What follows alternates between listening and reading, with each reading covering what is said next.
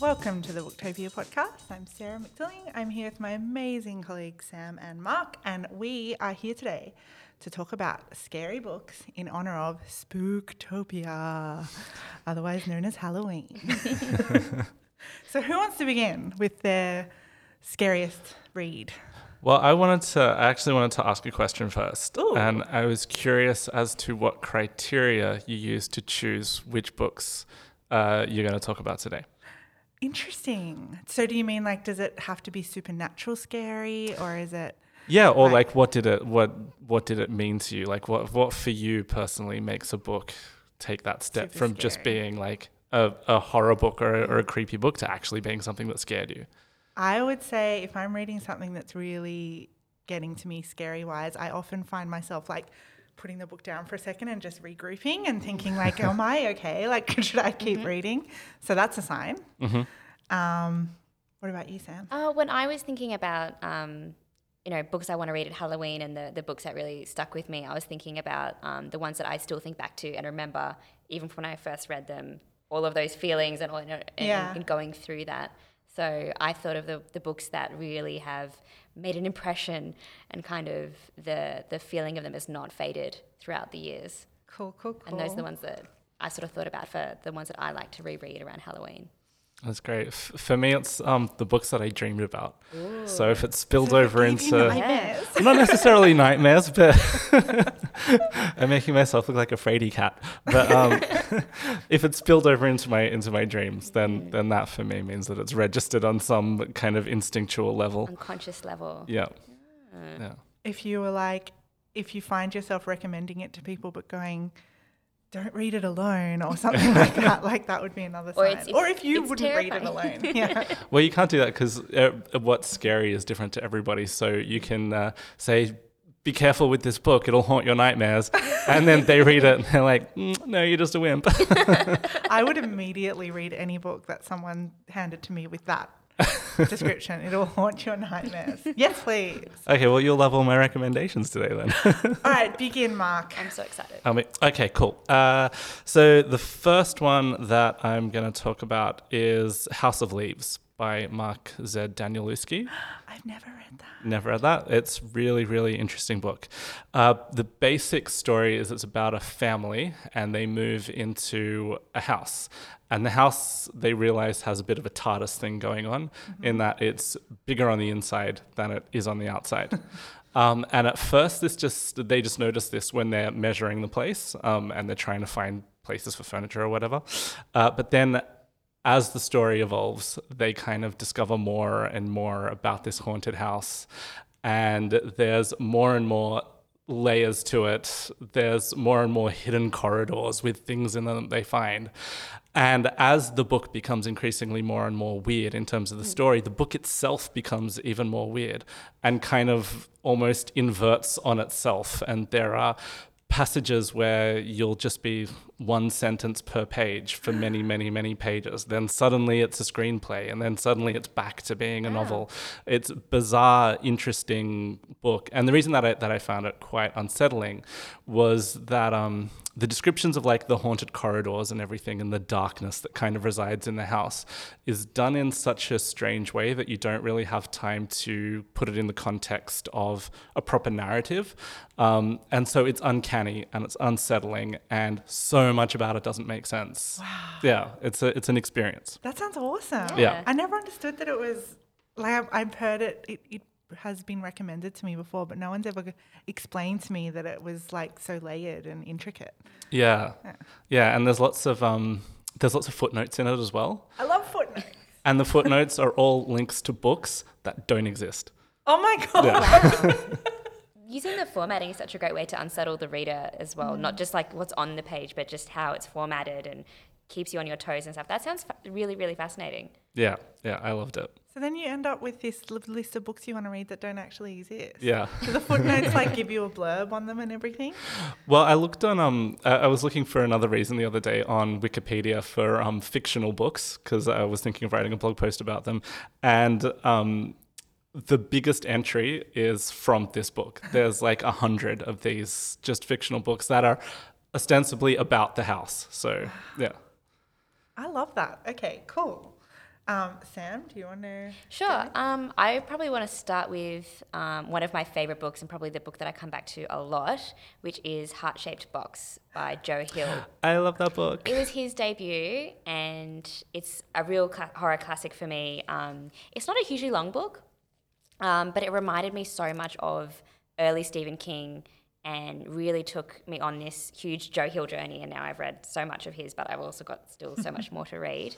I loved Heart-Shaped Box, so people haven't read it. I don't know if you've read it. I haven't. So basically it's about this aging rocker who's got kind of a, I don't know, I always pictured him like a rock star Neil Gaiman kind of thing. So he's got all these, he's a collector of weird items and he's got he's a young girlfriend and he gets an ad to buy someone's grandfather's ghost. And it comes to him in a suit.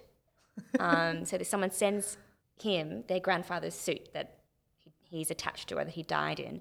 And it's this, as the story progresses, it just gets more and more unsettling and more strange and more scary as you find out that he's not just been sent a vengeful ghost. He's been sent a vengeful ghost by someone who utterly wants to destroy him and his girlfriend and his entire life.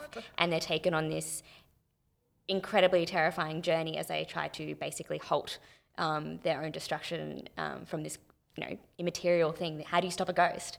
And they have to uncover the reason why they've been sent that. Oh, that sounds so cool. Yeah, it's a really fun story because it's both terrifying and really suspenseful, but at the same time there's also great action and sort of fast-paced points as well. So absolute classic for me. That is a good rack. The thing that I love most about that book is the imagery, the way that he describes the ghost and the It's old really man in the visceral. book. Yeah, I could imagine him perfectly, and I think that's what was Yes. so unsettling for me. And I couldn't. That's probably one of the reasons why I can't ever get this book out of my head. Is that I can just picture that ghost kind of standing on top of the stairs, from one of the scenes in the book. Why haven't they made this into a film? Oh, they should, because they just made In the Tall Grass, which is a short story by Joe Hill and Stephen King from one of their collections, into a Netflix film. So there's so much. And we're in such a Stephen Kingian time, right? Absolutely. Yeah. So I'm sure they've got some Joe Hill lined up because Yeah. Joe Hill is actually Stephen King's son. Yeah. Oh, Yeah. sorry. I was taking that as we should have said that. Yeah. shouldn't we? I mean, I don't know if it's controversial, but I kind of prefer Joe Hill. Wow. Interesting. I don't know. He's just got a really tight and weird form of horror. And they have written a few books together. They have right? written a few books Sleeping together. Beauty, Yeah. is it? I just find that Stephen King's horror is a little more broad in scope, whereas Joe Hill tends to keep it really, really tight on a small group of people or a small town or even just an individual person. And you see that in Horns and in other places, in other stories as well. I just have to, I'm a Stephen King nerd, so I have to make one correction. They didn't write Sleeping Beauties together. That was Stephen King's other son, Owen King. Owen King, Yeah. that's right.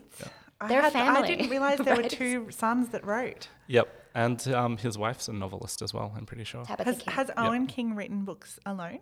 Yep. Yeah. None of them have been kind of to the level of success of Joe Hill or Stephen King, but I think he's written 2 or 3 kind of, I think they're fairly straight kind of dramatic novels. I don't think he goes supernatural normally. Okay. All right. So I guess it's my turn. Yes. Yeah. Tell us, I'm Sarah. going to go, for some contrast, I'm going to go classic and talk about a book that I feel like I've probably talked about too much before, but it's Legacy of Kain by Wilkie Collins. Have either of you read it? I have not, no. Okay. Have you read any Wilkie Collins? No. Okay. The reason I love Wilkie Collins is because he is so dramatic. It's like it's like Dickens, but with more gothic stuff, with more like ghosts and just like wildly dramatic, and I love it. And he has great villains. And he's most famous for The Woman in White, which is another really great scary story. Yep. But I'm going with Legacy of Kain just because it's a story about sisters and I really love it. And I'm just going to set it up, Okay. which is that it begins in a prison and there's a woman who's just given birth to a little baby girl and she's on death row, so she's about to be executed, and a priest comes and takes the baby away and says, I'll take it to a good home. And she's a murderess and she's unrepentant for her sins. And so there's that. Then you flash forward and there's these 2 sisters and one of them is the baby who has the murderous mother, but you don't know which one it is. And then this story unfolds, and it's like got all this sisterly rivalry, and there's all this amazing stuff going on, and it's gothic and dramatic and amazing and spine-chilling, like genuinely spine-chilling. And it has an amazing reveal that's just like, it's just great. I just love it. And so I would say if you want, you know, some, like if you're into like the old scary stuff, like what's that movie with Nicole Kidman in it? The Others. The Others, or, you know, Henry James Turning of the Screws flavoured stuff, and you just want to really revel in some gothic drama. Wilkie Collins, Legacy of Kain. Sounds awesome. Okay, next one. Okay, my next one is a book called The Troop by Nick Cutter. Have either of you heard of that one? Nope. No. It's really awesome. So it's it's about this scout troop, and they go on a camping trip to an island. And before you can say Lord of the Flies, somebody rocks up at the island on a boat. He's escaped from some kind of bioengineering lab, and he's been infected with something. And I don't want to give away exactly what it is that he has, but obviously there wouldn't be a story unless everybody got exposed to the infection. And it's a hugely creepy book that has an amazing amount of body horror that taps into kind of instinctual fears that we as humans have about certain creatures. Ooh. So it's this creepy, crawly, wriggly body horror combined with kind of this Lord of the Flies kind of by the way of Scream, like a slasher movie kind of thing, where you have these teens who are dropping like flies and betraying each other and trying to escape the infection while it's ravaging its way through the island.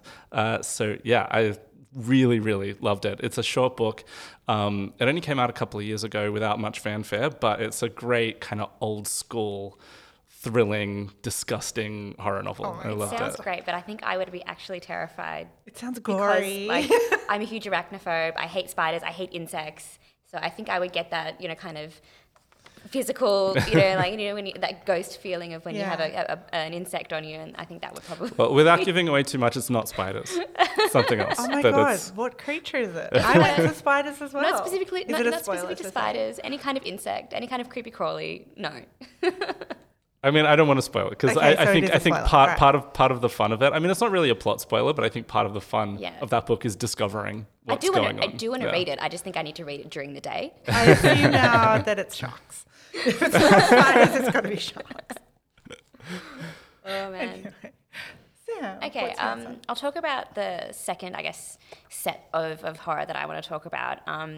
This is based on, I guess, my reading of The Ballad of Black Tom by Victor LaValle. Have you guys read that book at all? No. So it's not necessarily a retelling of The Terror at Red Hook by H.P. Lovecraft.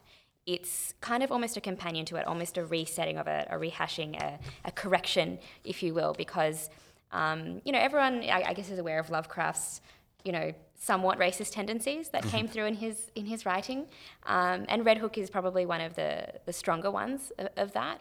And Victor LaValle wrote this with from a different character's perspective, so an African-American man's perspective, and it's his story of going through the events of Lovecraft's novel and how he gets through it. And it's a great example of Lovecraftian horror, a great example of Lovecraftian pastiche. But it's so much more uplifting, I think, than any of Lovecraft's own ones, which can be, everyone dies at the end. Everyone's, horrifically, insane or something like that. So I really enjoyed cheering for the characters, Charles Thomas Tester, and but at the same time, it is incredibly terrifying because you have these cosmic entities that are reaching through people and getting them to do truly horrific things to people. And on top of that, there's this great social commentary as well, because there are elements around race and politics that are spoken about in the novel and dealt with in the novel as well. So it's great social commentary and a commentary on Lovecraft. It's kind of meta at the same time that it's a really great example of cosmic horror as well, set in Jazz Age New York. So This is so Fantastic. cool. I feel like I'm getting so many. It's a new novella, books so it's a to- great read for Halloween night because, you can read it in a couple of hours. Smart. Yeah. But I really love cosmic horror and Lovecraftian horror. I've read a lot of H.P. Lovecraft's short stories, starting from At the Mountains of Madness. And there's some really great examples of modern Lovecraftian or modern Cthulhu and cosmic horror that, I think that, more people should probably read. There's A Study in Emerald by Neil Gaiman, which is another great little short story as well, which I believe you can get from even Neil Gaiman's own site. There's a graphic novel version of it, which is exciting. There's heaps of great Cthulhu anthologies, like my personal favourite that comes out every year or so is the Black Wings of Cthulhu anthologies with heaps of modern writers writing in cosmic horror. And you can even find great graphic novels in cosmic horror as well. One that I really, really loved was a Batman a graphic novel, Batman cosmic horror, called The Doom That Came to Gotham. It's fantastic. Wow. Yeah, so I really love, different takes on Lovecraftian horror, and it's a really cool, creepy kind of element to it. And, when you have these cosmic entities that are so overwhelming and so, I guess, bigger, and, you're never going to defeat them or come up against them, Yeah. in a way that you can survive. So it's just interesting to see how they change and twist and corrupt the people who kind of go after them for forbidden knowledge or power or whatever it might be, and how they either get out or don't from that situation. But the Ballad of Black Tom, I think, you were really cheering for Charles. I have in to that. read these. That's a fantastic recommendation. I have to read that Batman graphic novel. Yeah, That sounds Doom That Came to incredible. Gotham. Yeah. Really cool. Really, really cool. So yeah, I'm always open for more cosmic horror recommendations. I don't even know. I'm struggling to think if I've ever read cosmic horror. I don't think I have. You'd probably know if you had. Yeah, right? Anything with the old gods or the elder gods or any of that. Oh, so would American Gods count? That's not really horror, though. Not the same thing, not the same type of gods. The elder gods are more like cross-dimensional, huge entities that are just completely out of scale, and looking upon them turns you insane.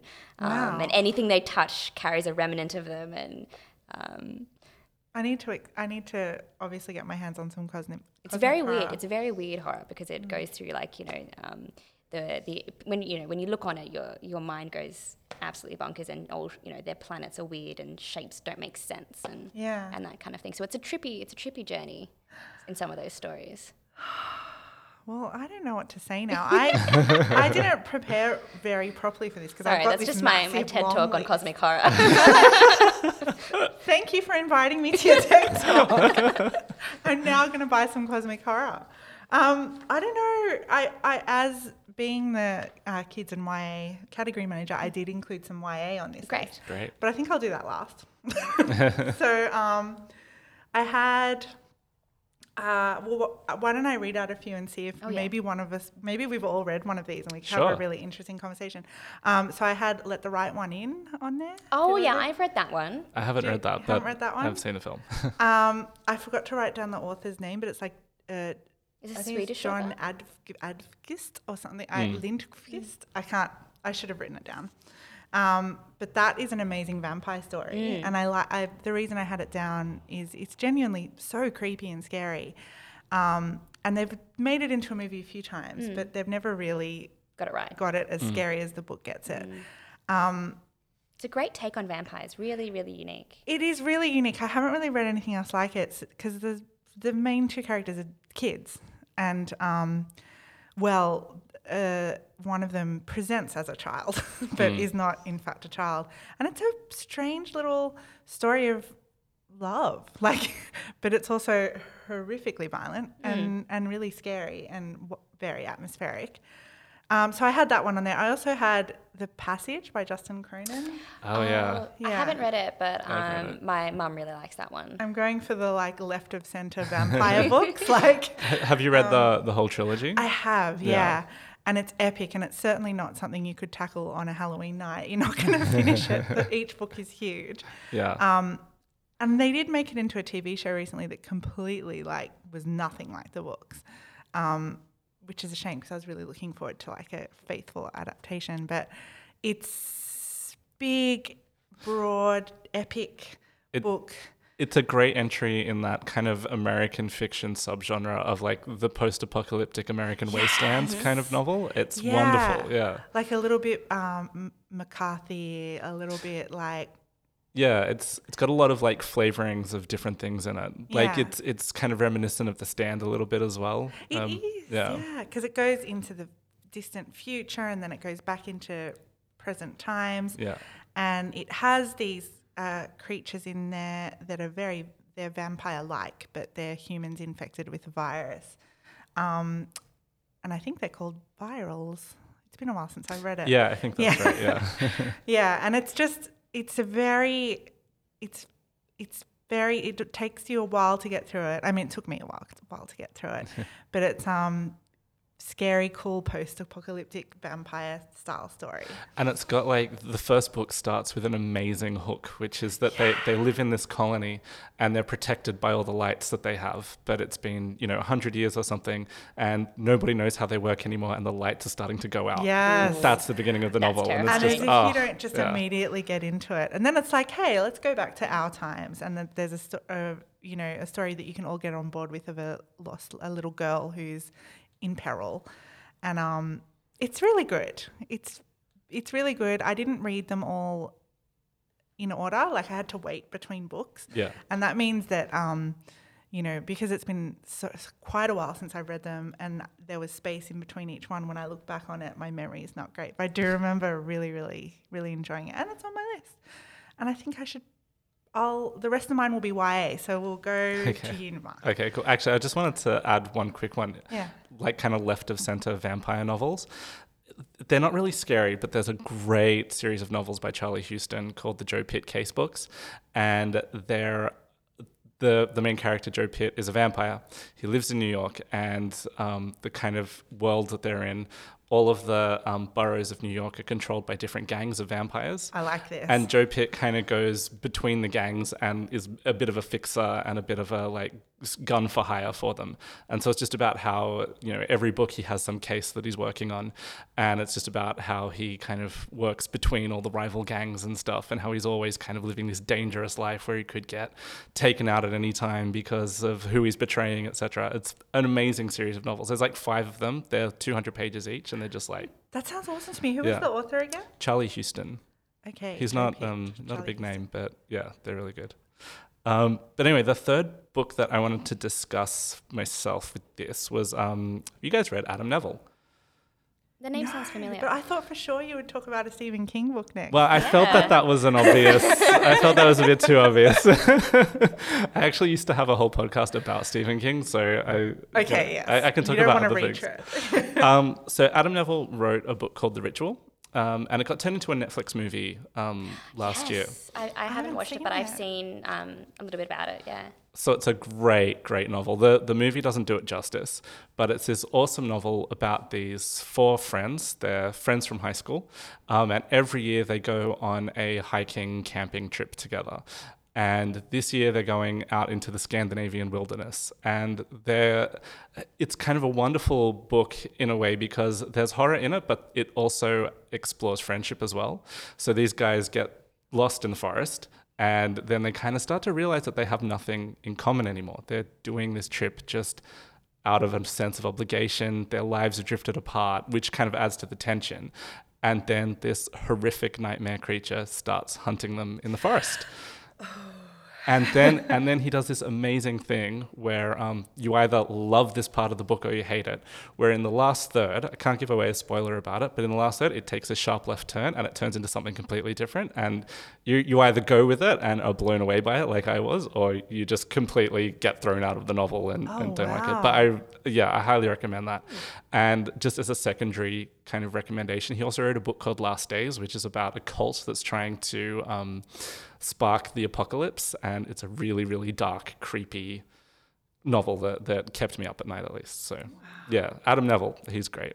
With films like Midsommar, which is also set somewhere in Scandinavia, and books like The Ritual, do you think that there is a trend for Scandinavian kind of horror, or are we seeing little bits and pieces every now and then? Yeah, that's an interesting question actually. Yeah, because Midsommar was very creepy.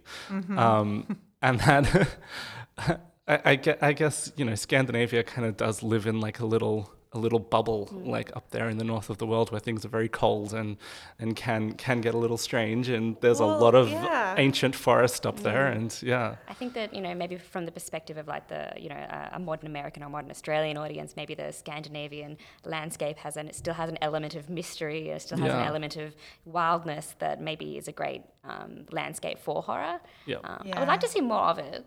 Well, I mean, certainly Scandi crime is huge. So it sort of makes sense. Like it's crime fiction and horror fiction are sort of a little bit adjacent.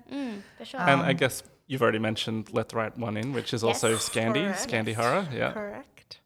I had a bunch of crime novels on here, which I won't talk about because it's kind of, I think when we're talking about Halloween, it's nice to keep things kind of supernatural, which we mainly have. Yeah. But I won't talk at all right now because it's actually Sam's turn. So the third book that I wanted to talk about is actually the book I'm reading now called Gideon the Ninth. Oh my God, I've heard about that. By Tamsin Muir. It's amazing. And I love the front cover as well. We are all looking at it, and I know visual cues in a podcast aren't great, but look it up online because it's a crazy good cover. It's crazy good, and it's exactly the way it's described in the text, which I think is fantastic. It's absolutely beautiful. But so I picked this up. I literally one-clicked it after I read the sort of this quote, this praise quote on the front, which is lesbian necromancers explore a haunted Gothic palace in space. Skeletons. Wow. Okay, I need to read that right now. Literally, I was like, yep, that is the one for me. It's fantastic. It's so original. It's so good. But basically the story is set in some kind of galaxy, and you have 9 houses, and they're each set on a different planet. And this story starts with Gideon, who's from the 9th planet, which is the furthest away, and they're much more cultish. They're the house of the heretics, of the locked tomb, and they're much more religious when it comes to necromancy. And their necromancy is all about sort of raising bones from the ground and forming them into skeletons and things like that do work for them. Gideon is an indentured servant whose sort of arrival on the planet is kind of shrouded in mystery. She wasn't born there. She arrived there somehow as a baby, and she becomes the indentured servant of Harrowhawk, who is the sort of lady of the 9th house. Her parents are the sort of Reverend Mother and Reverend Father, but she kind of runs the place. And it's from the perspective of Gideon, who wants to get off this rock right now. But she's, because she's the servant of Harrow, and she's kind of her punching bag in a sense. She keeps trying to escape, but Harrow keeps sort of foiling her plans. Wow. And basically they make a deal, and if Gideon helps Harrow with this one last task, she'll give her freedom, which is what she wants to do, which is join the cohort, the army, and she'll give her basically, her freedom to do that and earn heaps of money and that kind of thing. So they go off to the planet of the first house, and there's representatives from all the other houses there, and they're competing in a way to solve these challenges to become lictors, which is basically a sort of a promotion, a way to get out of the drudgery and the kind of really horrifying existence on these planets where they eat gruel and it's always dark. But there's in this palace there's this mystery to solve, and there's monsters in the house. So it's not I wouldn't call it specifically a horror novel. It's more like a dark space fantasy. Yeah. But it definitely has horror elements. It definitely has body horror from all the skeletons and things that they raise. But the style of writing and the perspective of Gideon is absolutely fantastic. She's sarcastic. There's so much snark. Yeah. It's actually hilarious. So it's I'm going for moments of laughing out loud from some of her comments. She talks back so much and her sort of perspective on things, to like being quite freaked out by sort of what's happening. I'm only about halfway through, and a lot happens, but it's absolutely a fantastic ride, and I couldn't recommend it more. And I'm so excited because it's the start of a series. I am so sold on that book. I literally need to borrow it.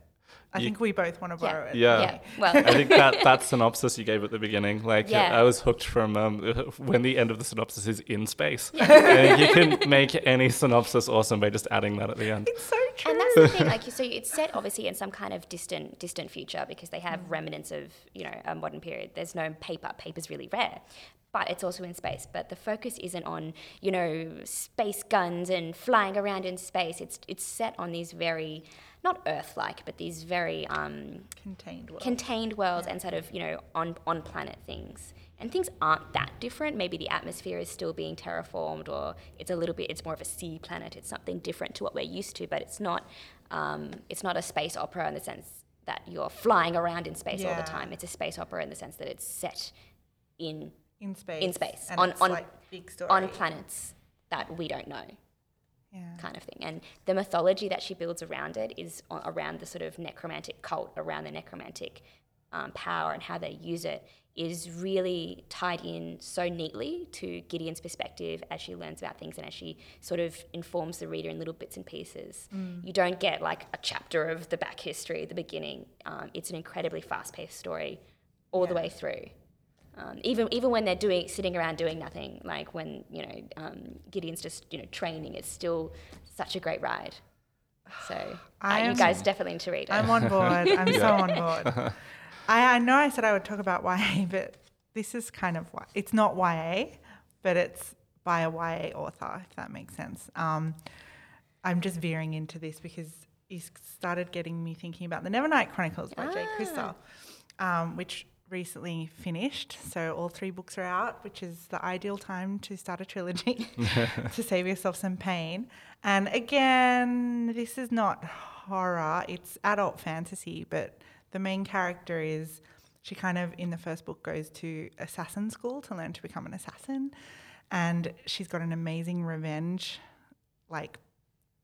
motivation throughout the whole thing. The book, this is not a spoiler, the book literally starts with the execution of her father when she's a child. So she grows up and is like, I'm going to take down the people who killed my father. And, you know, the rest of her family.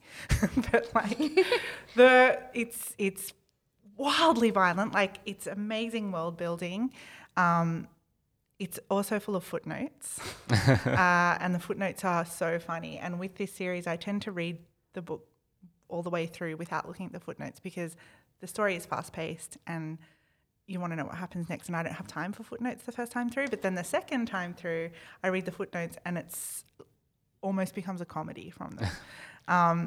So I enjoyed that. But yes, it's a violent world. This is a world where you have the ability to kind of, I guess it's like teleporting from one place to another, but you submerse yourself in a blood pool, and when you walk out of the blood pool, you've travelled. Oh, so cool. Can you imagine the imagery of just rising up out of it?